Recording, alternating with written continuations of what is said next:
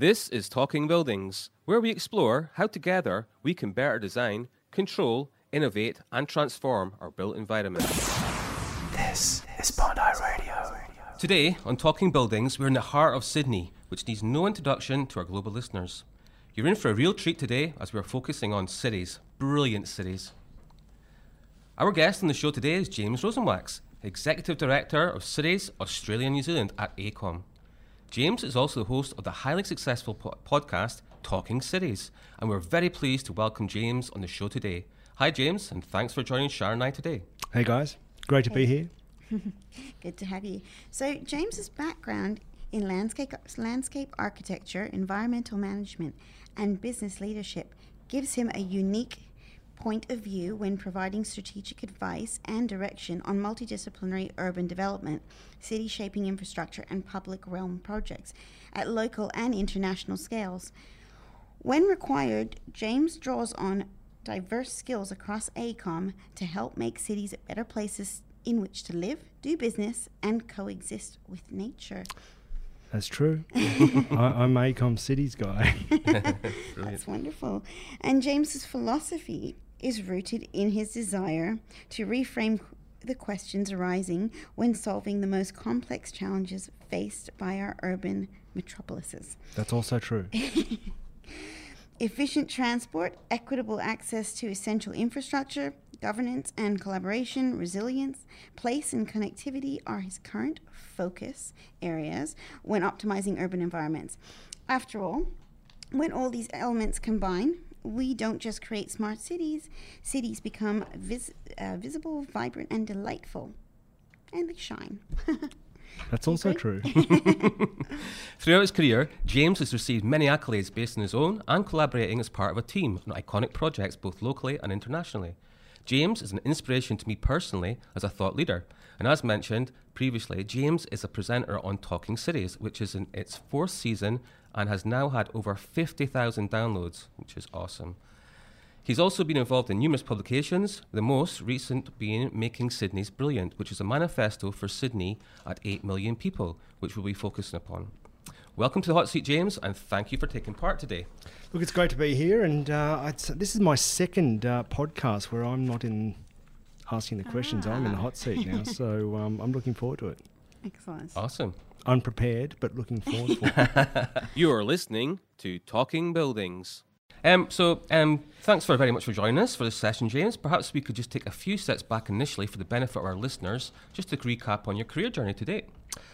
Okay, well, I went to school once upon a time in Sydney. I'm from Sydney, and so Sydney born and bred. Love this city. It's one of my favourite cities around the world, and went to school here. And I was inspired by the Australian landscape when I was at school. Our family had a boat, and we used to spend a lot of time on the Hawkesbury River, which is in Sydney, kind of in the northwestern part of Sydney. And I'd go bushwalking, park my dinghy and go bushwalking. And I really was inspired by the Australian landscape. So I didn't go off and do what most people did at my school. Most people went to do commerce or business degrees. I went and did a degree in landscape architecture, and that was my foundation. That's the foundation of James Rosenwax. So I did that. It was totally new for me. I had to learn how to paint. I had to learn how to draw and all those sort of things. I didn't have skills I didn't have traditionally growing up at a school in Sydney. Okay. So I graduated, I became a landscape architect. I took a job with three partners that had just started a business in Crow's Nest, and became a landscape architect, a registered landscape architect, and then became a partner in that business of landscape architects. And there was 25 of us, and we merged. We made the decision to merge with a company called EDOR, which was a global master planning and urban development company. And that was a big change for us because there was 3,000 people around the world, and we'd gone from being a local company of 25, and that marked the big change in my career, going from a practicing landscape architect with dealing with landscape architectural problems in Sydney, doing streetscapes and parks and dealing with local council and urban development situations in Sydney, to all of a sudden dealing with the complexity of a corporation, plus also a scale of projects that EDOR were tackling were blinding as compared to what we're dealing with here in Australia. So that was a big change. And then Edor got bought by ACOM, and I became part of ACOM, and that's where I really transitioned again. So I've been practicing now for 22 years, and my career has kind of taken a journey of every 7 years I've done something else, and I kind of align that to hotels. You know, a hotel, you actually have to transform a hotel every 7 years, and I believe a career you have to transform every 7 years as well. So I've refocused. I've pivoted my career. I totally haven't thrown away other stuff I've done, but I've pivoted my career now. So I'm no longer a practicing landscape architect, but my job here is to bring together our entire business and all our technical disciplines, and take that to market, in the best possible way. And that's where I am right now, the city guy at ACOM. Awesome. Thanks, James. So being passionate and enthusiastic about landscape architecture, environmental management, and also business leadership has certainly played a pivotal role in nurturing who you are today. But can you elaborate what the driving force is to our younger listeners on what exactly is thought leadership, and also what advice would you give to anyone inspired from hearing your story? Well, thought leadership. So that's part of my job, and thought leadership really is about creating credibility and developing a voice. So that's what thought leadership is about. I've only really focused on that in the last probably 6 years of my career, and I'm 46 now. I'm 46, and it's kind of now. I think at that stage of your career, you begin to be credible. I'm not saying you can't do it when you're younger, but you do. That's what I've learned in my career is the longer you practice and the longer you're around professions and the more experience you have, the better you are able to synthesize all the information that is in front of you. When you're younger and you're developing, I was particularly focused on being very technical and being technically astute. And honing my technical skills, and as I said, now I think I've really stepped back and developed a position as a thought leader, as someone that's credible in the marketplace, who has an opinion and an opinion that is sought on whatever area you choose to develop your thought leadership on, and mine is cities and infrastructure essentially, and that's what I focus on. So you've got to be very well read. I read a lot. And you've got to be able to see trends before they happen, and that just comes from reading and synthesizing this information and thinking.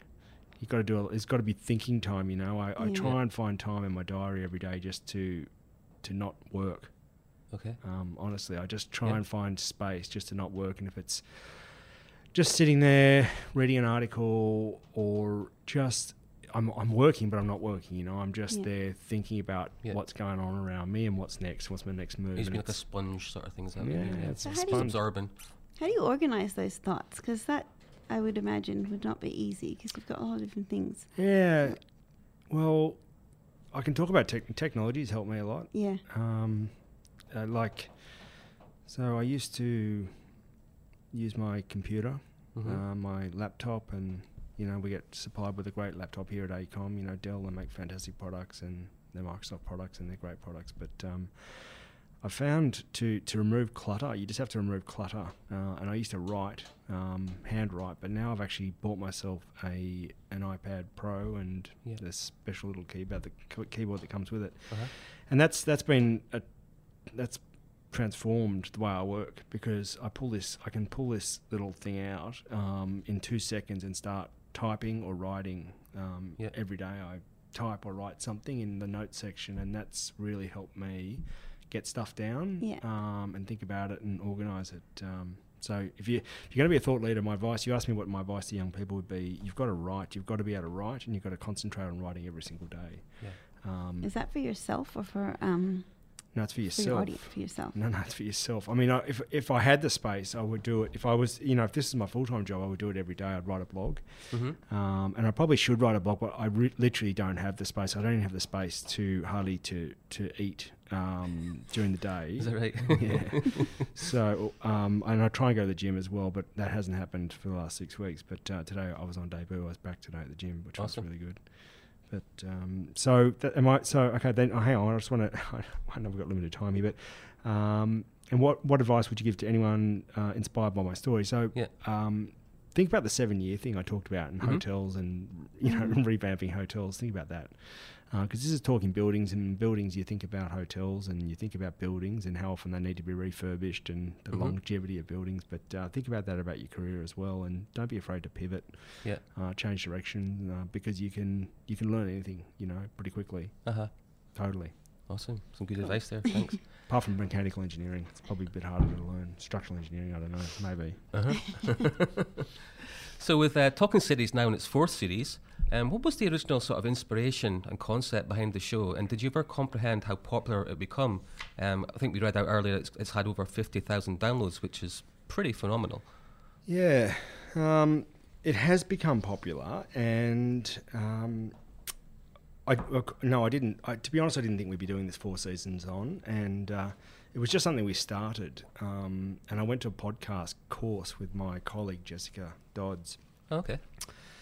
And we realised how little infrastructure you need to do this. We're sitting here with our our stuff right now, our mixer and our 3 mics, and this is studio quality. And I bought this all with some advice.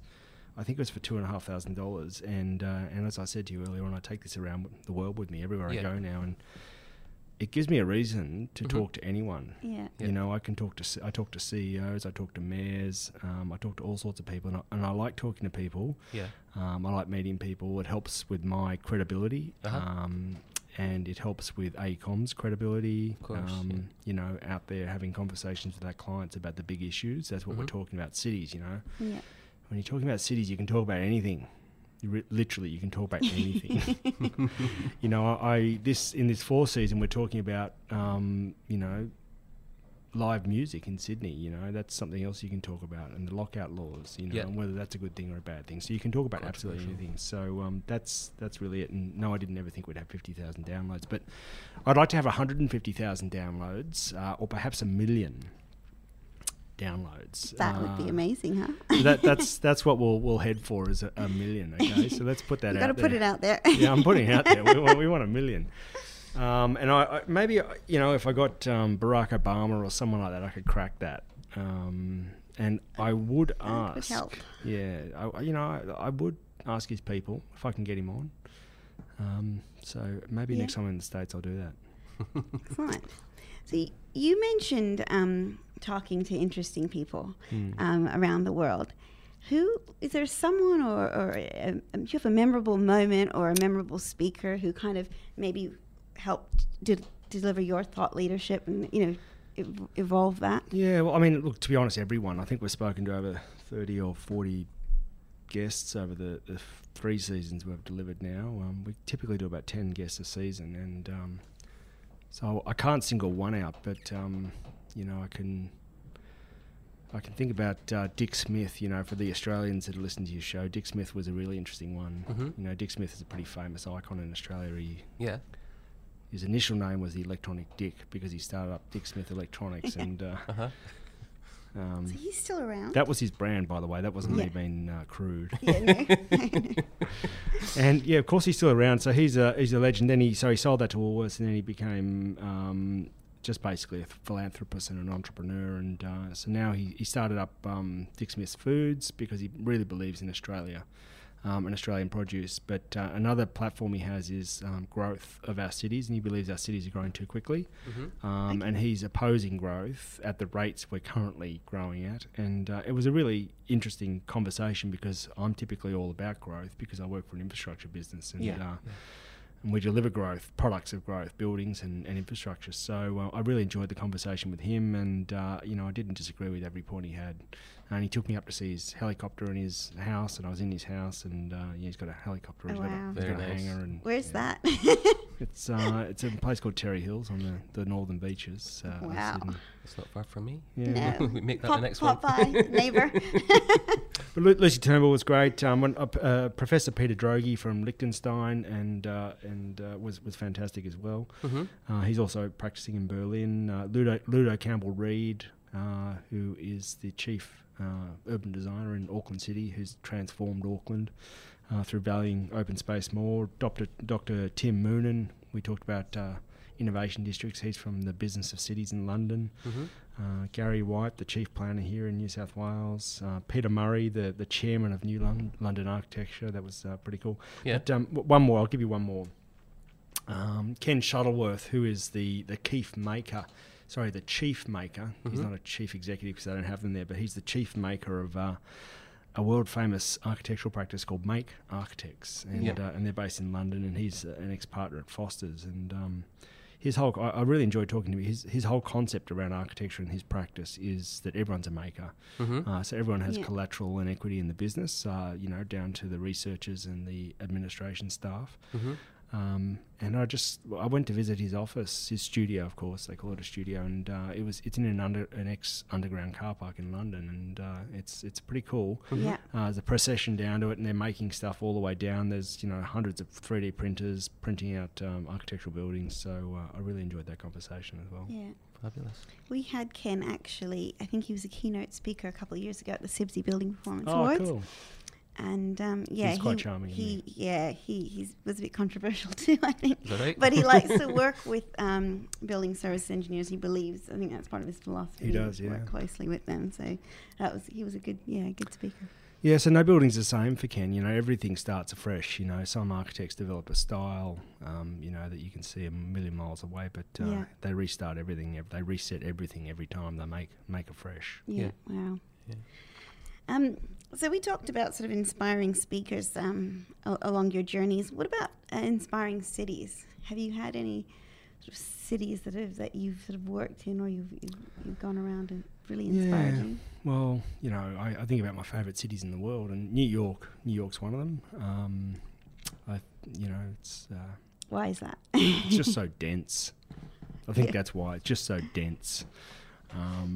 I think Central Park was a mark of genius by Laura Olmsted, and I think it's incredible to have that much open space within such a dense metropolis. Yeah. And I've just enjoyed watching. I've been there a few times, and I've just enjoyed watching it transform over the years. The High Line, and seeing how that has impacted property value, and I guess the value that open space, which is a rare commodity in New York, has really transformed property around it. So that's open space, and high quality open space transforming the value of property. And the use of property down there in the Meatpackers district. So, and then look, another one for me. I mean, New York's another alpha city. Sorry, London's another alpha city as well. I love London, and but probably my favourite city in the world is Rome. Just Rome. Rome. Rome in Italy. Okay. I got lost there. I got lost there for 10 days, and we were on our honeymoon with my wife, and we'd originally only planned 3 days there, and we decided to cancel our trip down the Amalfi Coast and spend another 7 days in Rome. And so much to see there, isn't there? So much to see. Yeah. So if any of you listeners have never been to Rome, can I suggest that you do it, and just be prepared to walk everywhere. Yeah. And take a camera and just take loads of photos, and go into every single cathedral, church, building you see, because they're all incredible. Yeah. Yeah, there's ruins all around you. Everywhere. Hey, James, you just mentioned there about alpha cities. Can you just sort of elaborate on what you meant by that? Oh, well, I mean, alpha cities, that's a term for cities that really are at the top of their game right now in terms of attracting talent, attracting capital, so some money, people, and corporations. So there's probably only two real alpha cities, and that's New York and London. And to be honest, they're both killing it right now. They're they're being governed in a way that they're trying to deal with the issues they have of inequity, and they're able to move quickly. They're well governed cities, so that's really what we call an alpha city. Sydney aspires to be an alpha city, and it will be one day. Yeah, I hope. Awesome. Well, that kind of leads us on really nicely to the latest publication that we mentioned earlier, which is Making Sydney Brilliant, a manifesto for Sydney at 8 million people. So it's a very comprehensive document, but for the benefit of our listeners, James, that might have not seen this document yet, would you mind providing a sort of brief snapshot of the background leading up to publication and why it's so vital? Yeah, look, So we've written this manifesto, and you can download it. Just type in Brilliant City Insights, and it'll come up. And there's a whole lot of the thought leadership work we put up there. But the recent one we've written it's a book. It's a proposition for Sydney at 8 million people. Yeah. And the reason we've written this book is because Sydney right now is growing at one of the fastest rates in any of the OECD countries around the world, and that's it's quite alarming. Mm-hmm. Yeah. The pace of change in the city, and we're growing. We're growing at double the rate of many of the US cities right now, and double the rate of London actually. So, and with this growth, is a need to provide infrastructure, as you can look out the window right now and see in Sydney, and it's how we deliver this infrastructure and how we choose and select this infrastructure.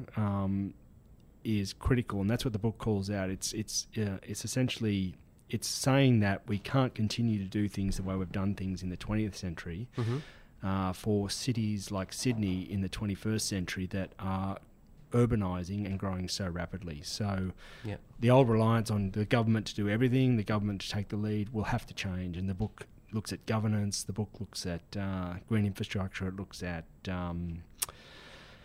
it looks at governance, green infrastructure.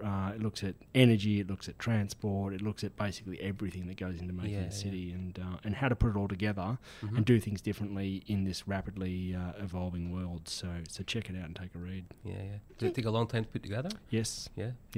2 years. 2 years, really? Oh, wow. Wow. Okay, so but is this change, is it like a shock change or a growth rate, or is it something that we've been planning and expecting for a while? Yeah, well, it's planned. So it's actually not our natural increasing rate here in Australia. It's very much planned. It's our immigration rate.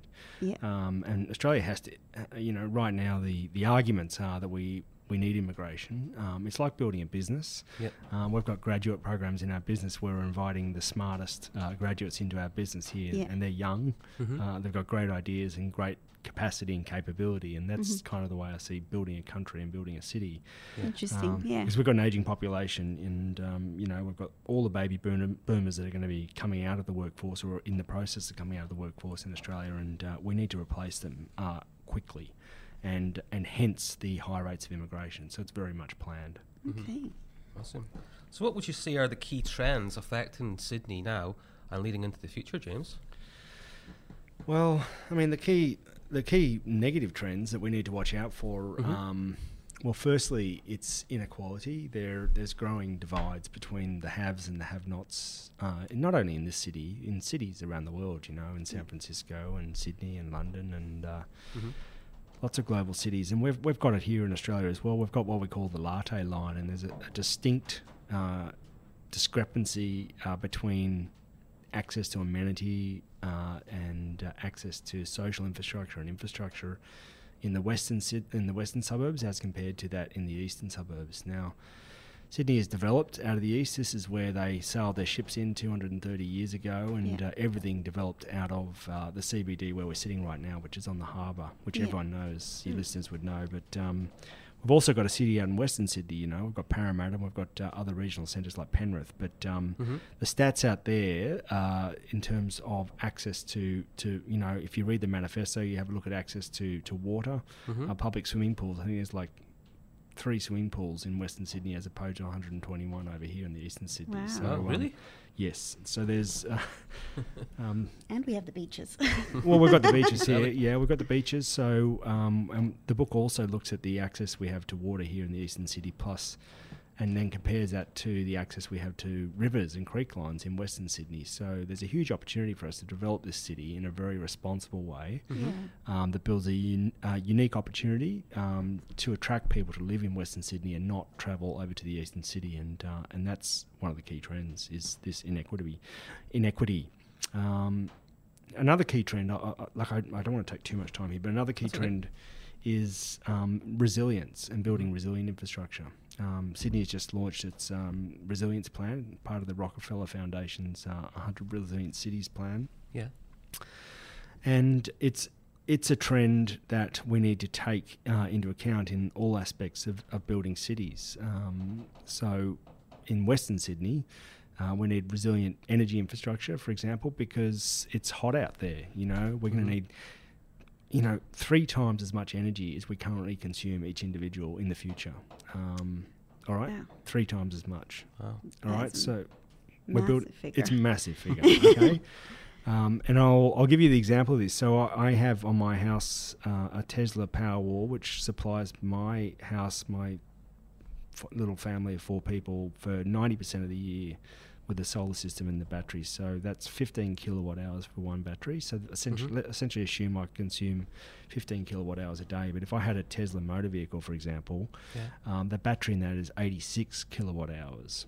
All right, Okay. so that's 3.5 times what I consume in my house. Uh-huh. Gee. So if I'm doing 300 miles, if I was 300 miles a day, that'd be 3 times as much every single day I'd be consuming. And all this new metro we're building around Sydney also consumes a lot of energy. Right. So, and that energy, it's not a bad thing. We can supply this energy from renewable sources. There's plenty of opportunity to do that in Australia. But it's worth considering when we build new energy networks that they're resilient and able to talk to the distributed networks, future distributed networks like people's individual solar arrays and battery storage, and allow for peer-to-peer trading of energy in the future of Western Sydney. Brilliant. Brilliant. Alrighty, we'll hear more from James in a moment on Brilliant City Insights, but now it's time for a little fun and change the dynamic of the session. Right over to you, Sharon, for the Rapid Roundup. And now it's time for a Rapid Roundup. Thanks, Paul. So, James, time to put you in the hot seat with some random, intriguing questions. Oh, gosh, Are you okay? I'm totally listeners. Are you up for This is going to be random, all right? Because I'm unprepared for this. That's the idea. Fantastic. Okay, so first question. What's the first thing you think of when you wake up in the morning? What, this morning or just in general? Okay, let's say this morning. Okay, this morning is how am I going to get to the bus in 11 minutes? Some insight into your morning there. Yeah, so I roll out of bed and go. That's my routine. No breakfast, nothing. Sleep in your clothes. What single word would get you out of bed in the morning? Coffee? Coffee. What was the first record you ever bought? The Smiths. The Smiths, really? Yeah, it was the Smiths. I can't remember the name of the album. It had pink letters and a green photo of Morrissey on it. Okay. Yeah. So was that a cassette or a No, record? it was It was vinyl. actual Vinyl. vinyl. No, you asked me album. And then the next one was probably Nevermind the Bollocks and Sex Pistols. I thought I was a punk when I was 13. Nice. Ah, the phase. Yeah. What's the most adventurous thing you've ever done so far? In my life? In your life. It would definitely be,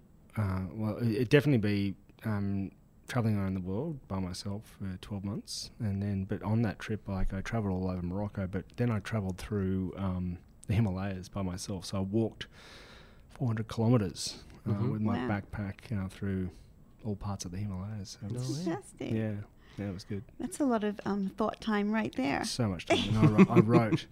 And I built in a mass. I had a lot of followers. At that time we only had email. There was no such thing as blogs or internet and that sort of stuff. And I used to write every single day, and email people when I could. And I half the time I'd be making stuff up, but it'd be funny and people loved it. Yeah. My stories. And they knew you were still alive. I'm still alive. It's changed my life. If you could meet a legend, dead or alive, who would that be? Wow. I admire Barack Obama for his leadership. He's a bit of a legend in my eyes. He's one. Okay, that's good. I'll take it. Accept that answer. What is the greatest piece of wisdom you've ever heard? Gosh. Things that make you go, Yeah, a couple of things I live my life by. Fortune favours the brave, so take a risk every now and then. It's not bad. You're not always going to win, but But unless you try and unless you take risk, you're not going to make opportunity for yourself. So that's something I live my life by. But another one is, I often ask myself, sometimes you risk getting really pissed off with people that you don't know, a shopkeeper or, another consultant or, it's just someone you interact with that does something dumb. That really antagonises you. But now I've just begun to think about treating everyone the way I treat my family and my friends. Yeah, that's a good way to be. So that's something else that's currently driving me. With love. Just treat people with love. Yeah. Yeah, heart-centered That's leadership, sweet. I call it. Yeah, that's lovely advice. Has anyone ever mistaken you for somebody else, like somebody famous or? Yes. Go on. God, what was the guy's name? He was an actor. Can't remember. He's a Greek actor. Because I've got dark hair. He's a Greek actor. And What's he been in? Which movies? he's on an ABC show. Can't remember. Should we come back to that one? Come back to it. What's contributed most to your success? Probably passion and energy. Passion and energy, I think people gravitate to that and people like to be around it. I'm not the smartest guy in town. There's definitely smarter people around me, but if you're charismatic and you're passionate and you're positive, I find that people gravitate to that, and and that's probably what's got me to where I am. Yeah. Fantastic. And which of the 7 dwarfs would you be if you were a dwarf? Dopey. Why is Because I that? do some pretty dumb things, and I say some dumb things, and I think some dumb things. Yeah. Is that what Dopey did? Dopey was a bit slow. I forget people's names as well. Oh, don't we all though? Yeah. So definitely, it'd probably be Dopey for just being forgetful. Cool. Not intentionally, but it just happens. And has there been an event that changed your life? Like one particular event? I did Vipassana meditation in Thailand, which is where you don't speak. I did that for 3 weeks, which is a long time not to speak. Really? And you meditate, so you're only allowed to sleep 4 hours a day, and you sleep from 11 o'clock until 3 o'clock in the morning. So that's 4 hours. Then you get up and you have one meal a day at 3 o'clock in the morning, and then the rest of the time you meditate. And that was a game changer for me. I've never forgotten that. Is that hard? That sounds... No, it's not hard when you learn how to meditate. So they teach you how to meditate, and so it's not hard because you're just concentrating on meditation. So you can meditate. Sometimes I'd spend 6 hours just walking around in a room in the temple, and you move so slowly. You're meant to just think about every single bone, every single muscle. Moving ever so slowly, and it could take you an hour to walk around a room. That's really That's interesting. yeah. Were you isolated as well, or were you with other people? Or No, you would just with monks, with Thai. And they Thai weren't monks. weren't speaking either. But No, yeah. no. So yeah. That's very cool. Yeah. If you could turn back the clock, is there any kind of regret or anything you would have done differently?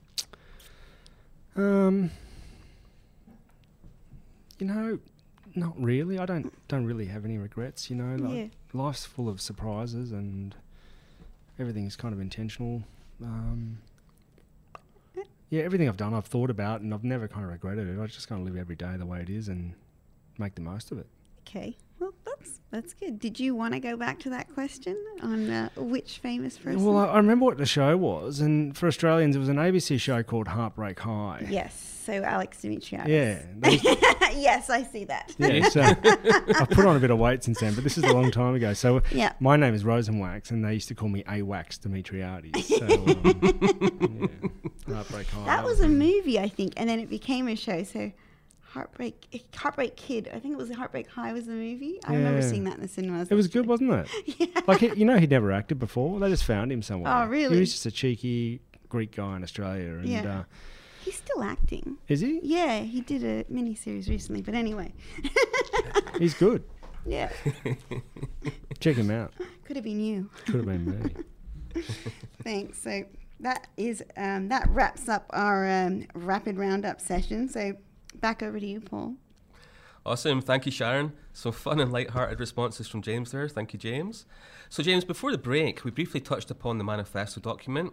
It's quite a comprehensive proposition.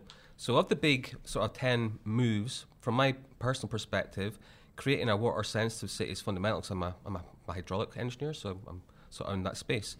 But the Australian Millennium sort of drought effectively ended the age of water entitlement, shining a spotlight on the need to conserve water. And this led to a renewed focus on integrated water management, water recycling, and a better approach to water-sensitive urban design. However, our cities and communities are not immune to problems with water supply. So what's next in the pipeline, do you think? For water? You know, in Australia right now, we've had plenty of water in the last 6 years, I think. You know, our dams are pretty full. They have been pretty full. We haven't needed the desalination plant, and they've been at 90%. But it was interesting. On the weekend, I saw that our dams are not so full anymore, and there's a huge drought relief package that's been discussed for our farmers. So all of a sudden, being flush with water has changed, and I can kind of see a renewed focus on the importance of water in our cities, and particularly Western Sydney, that's even hotter than the eastern city where we are right now. So that's why we talk about that in the manifesto. It's actually how to integrate not only water, but how to integrate parklands into the city to better deal with resilience and climate change and the urban heat island. And water can play a really incredible role in that process. So, you know, expressing water, I talked about the creeks and the waterways in Western Sydney, and there's 756 kilometres of creek lines and waterways in Western Sydney, and that's a huge opportunity for us to develop a water-sensitive city that celebrates and uses those drainage catchments to be part of how we capture, store, and value water in a new city that we have the opportunity to create here in Sydney. We haven't done that here in the eastern city where we are right now, where it's quite dense. We've got the harbour for one, and we discharge our stormwater to the harbour. But in Western Sydney, we've got the chance to incorporate water into our development, into our city, and into the landscape to help cool, and also to create value around the edge of that water, an amenity. You know, it's 25% of us in this city right now are obese, and we need to get people out and about and create viable and attractive active transport networks, and along a waterway is one of the easiest places to get people out and about. Yeah, of course. So that's what I think's next for a city, is how we value water in a city and how we express it as we develop new cities. Yeah. You briefly touched upon the desalination plant. Can you explain to the sort of, even the guys in Australia or the global listeners, of what happened in Sydney with the desal plant? We built a desalination plant. I think we spent $2 billion building it. And I'm sure it's a great desalination plant, but literally the day we finished and the contract was handed over, at the end of the defects liability period, the drought broke. And you know, we were on our last legs. Like, we had hardly any water left. We were going to run out of water in the city, so we had to build the desalination plant. But the day we built it, the dam filled up to 90%. So my advice to Cape Town, which is running out of water, is to build a desalination plant. It'll break the drought. It's scary what's happening there just now. It is. Also, in stark realisation of water scarcity here in Australia, it only emphasises the importance of water in states like New South Wales, and you touched upon it there, where currently about 99% of farmers are dealing with drought conditions and are not producing enough food to feed their animals. So this obviously impacts our cities inadvertently throughout Australia. Can some of the key initiatives proposed for Sydney that you just touched upon there can also be applied into rural areas, do you think? Probably not, because, you know, a lot of the time, you know, Australia's a harsh place. You know, it's not fertile like the US. The US is a really fertile country, you know, from coast to coast. I mean, of course there's deserts there, but it is really a food bowl. And our farmers have got it tough, you know. It's not ideal here trying to farm in remote Queensland and remote New South Wales, where it's hot and dry. And our soils have what we call skeletal. They have they're ancient soils that are leached of nutrients, and it's really hard to grow sheep, and it's hard to grow cattle, and it's hard to grow wheat, and it's hard to grow sorghum, and soya and cotton and all those sorts of things. But I think technology potentially can play a role for us in some of our arid areas of Australia and our rural areas of Australia. We begin to look at aquaponics and hydroponics and new technology to essentially help us mass produce good food. Yes, so I think the technology could provide the answer in helping us make our soils more fertile, retain water better. Yes. But also new technology as it relates to growing food and producing food. Yeah. So a key focus on the manifesto focuses on green infrastructure and the importance nature plays in a pivotal role. And can you kind of elaborate on the reasons why this is so important? Well, because nature, it's what we call passive technology. It's a passive technology. It's extremely effective, and it's not as resource intensive as, say, burning fossil fuels to fire air conditioners, for example, in a building. So if we build well-shaded streets and well-shaded parklands, that can reduce the impact on our, electricity loads and energy loads. But I don't want people to think that just growing trees is cost-free, because it costs a lot of money to do that, and right now it's local government that actually has to bear the cost of maintaining those trees. They're a liability. They can drop limbs, they can hurt people. So you've got to select the right trees, and you've got to provide the right environment for those trees to prosper and grow, and be irrigated, passively off runoff from the roads. So it's not zero costs, but it's reduced costs if we consider the green infrastructure and its role in reducing energy requirements in our cities. Okay. Awesome. So James, ageing infrastructure within Sydney, increased population and housing affordability makes the appeal for living out of the city maybe more economical. Like Parramatta is a good example of this and has been earmarked as a new CBD. How important is this to the rebalance of Sydney and for now and future generations? Well, I kind of consider Parramatta as in the city now. Yeah. It's probably the far western city. Liverpool and Penrith is kind of out of the city. But did you talk about affordability there? Yeah. Well, it's interesting. When we think about affordability, even in Penrith, it's not affordable. Right. Okay? You know how much it costs to buy a house out there? It's $1 million. Really? Yes. Yeah. You know how much it costs to buy a house in Sydney? Well, but I don't think $1 million is affordable for anyone. Yeah. Exactly. That's who'd have thought 20 years ago that you'd have to pay $1 million or close to $1 million for a decent house and land. And they're selling apartments right now in Penrith. I think they're $795,000 for a 2-bedroom apartment. Wow. That's in Penrith town centre.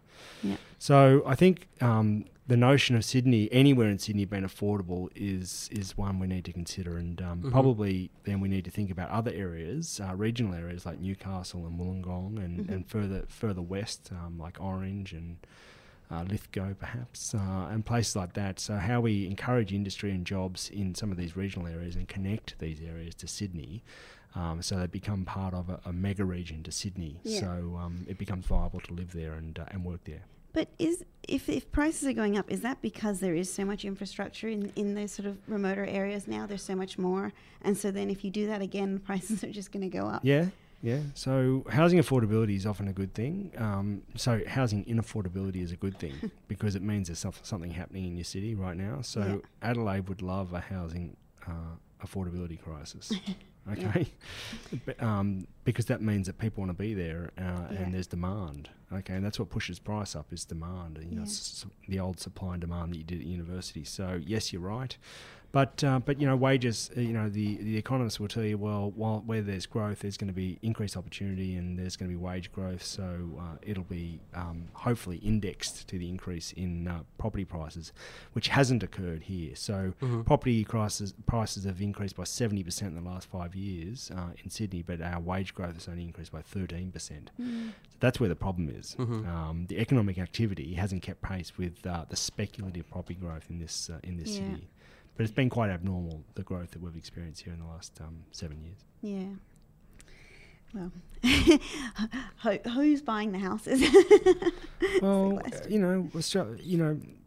it's not, well, right now it's not foreign investors because they've clamped down on the investment, the Chinese government particularly, who are large investors in Australia and welcome to invest here, but the Chinese government has clamped down on their investment. It's property investors here, it's mums and dads. Mm-hmm. Right now, we still encourage through negative gearing people to invest in real estate, and speculative real estate investment. And it's not always a good thing because it doesn't always lead to good urban outcomes. And there's a lot of development that's been driven by speculative real estate investment in Sydney that might have delivered a sale or capital return to the mum and dad investor, but hasn't necessarily contributed to a positive urban outcome for the city or the town or for the people that are actually going to live in this thing.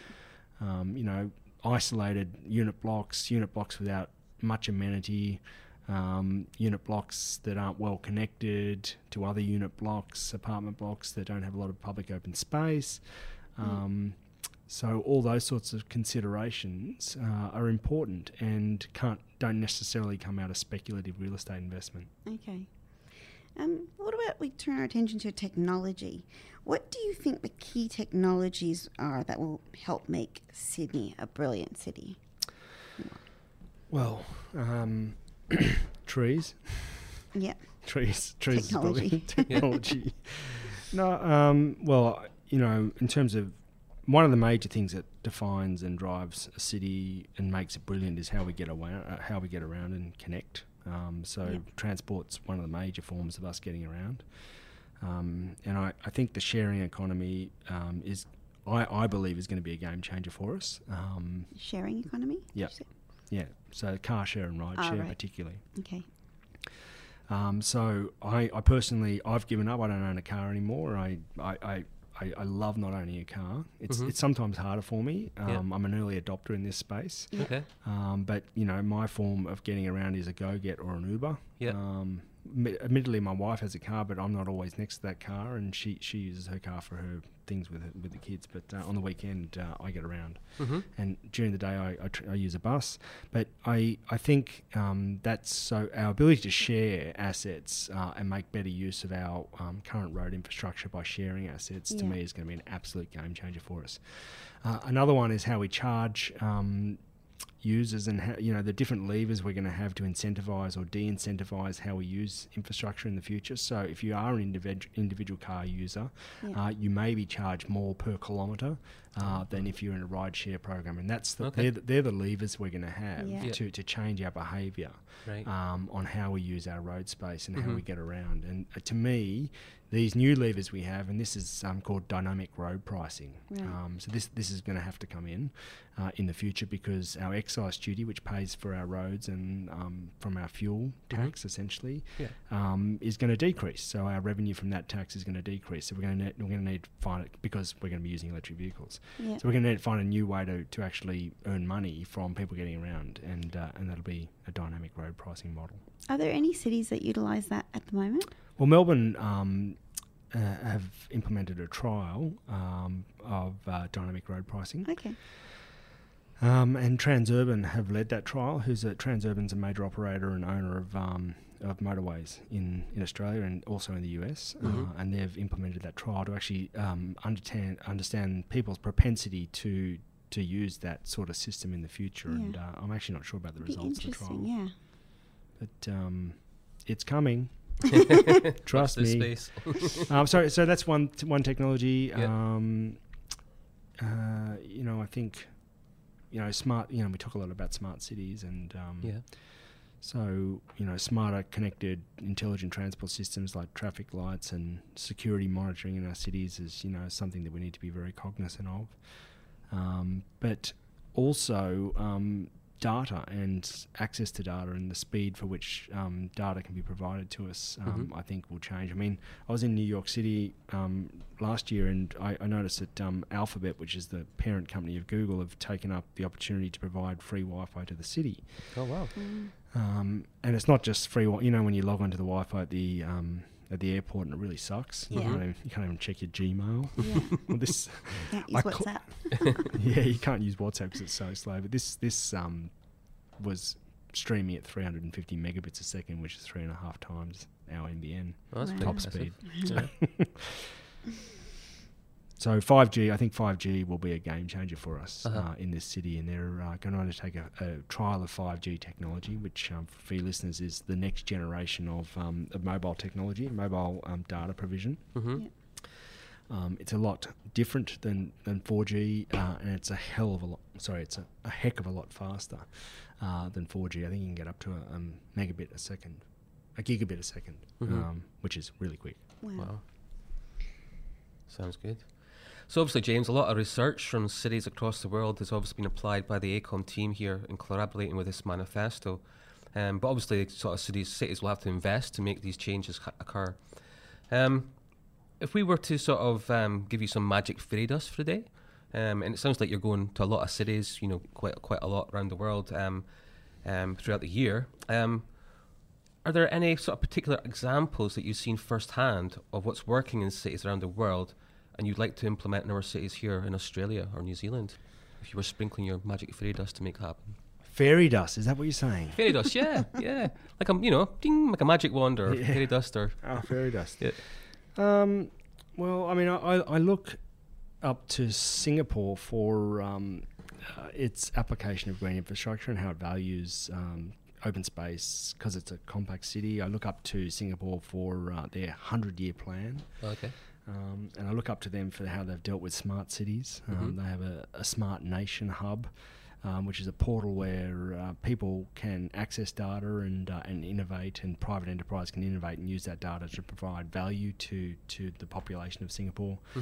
I look to Copenhagen and a lot of these Eastern European cities for how they take active transport. Essentially that's walking and cycling, and the priority that is given in their cities. Copenhagen is the world example of that, where they've closed streets to cars and seen huge benefit to the city in terms of retail activity. I'd love to think of, I spoke at a conference yesterday and I said, look, when we're thinking about our cities here in Sydney and our the polycentric city, Liverpool and Penrith, let's be visionary and let's make them car free. These town centres, let's make them car free. So we provide metro to them, we connect them, we make it all active transport base. And that's the way we're going to put ourselves on the map. If we're really visionary and we're really bold and challenge the way things were done in the 20th century and adapt it to the 21st century in a really visionary way. And then, I think, so then there's North America. I look up to cities there that have really adapted to the innovation economy. I love Boston. They've got 145 educational institutions, tertiary educational institutions, and they really promote innovation and creativity and technical innovation in their city. So they say that there is going to be no district untouched by innovation and creativity in this city, and I'd love us to be that bold as well in thinking about Sydney. And then the other, another one as well is it's a country and a city that is innovating and developing great products out of need is Tel Aviv in Israel as well, and that's another great example of a city that's adapted to the time and moved quickly and seen opportunity and seen where it's needed to change and been very agile in the way it's governed and the way it's incentivised research and development. I used to have the figures on the tip of my tongue, but alas I don't. But essentially, they reinvest triple the OECD average rate in R&D in Israel than they do in other OECD countries. So really? In what specific areas or? Well, I mean, it's mainly known for technology now, IT technology, but also irrigation and arid landscapes, out of need, but how to produce food, because they have to be self-reliant in a lot of instances in their arid landscapes. Yep. Right. Brilliant. James, thank you so much for joining us today. It's been really, really great. Your stories, you've been an inspiration, and it's really an enthusiastic discussion. So thanks you for joining us. It's been a pleasure. Hope you've enjoyed it as well, and I'm sure everyone else tuning in will agree that it's been a thoroughly entertaining and education session. Thank you. It has been. So thank you very much for having me both. And I've really enjoyed the discussion as well. I much prefer sit on this side of the microphone, getting to talk rather than asking the questions. So I've really enjoyed it, and good luck with the podcast. And I look forward to helping you promote it, and hopefully you can get to 1 million listens before I do. Yeah, let's put that one out there. Put it out there. Awesome. Thank you, James. No worries. Thank you. Thanks very much. Bye-bye. You've been listening to Talking Buildings, a Sibsey Australia and New Zealand production. This podcast is brought to you in conjunction with the Air Conditioning, Refrigeration and Building Services Organisation, ARBS, which connects industry professionals, engineers, contractors and technicians. Talking Buildings is recorded and mixed at the world-famous Bondi Radio. This is Bondi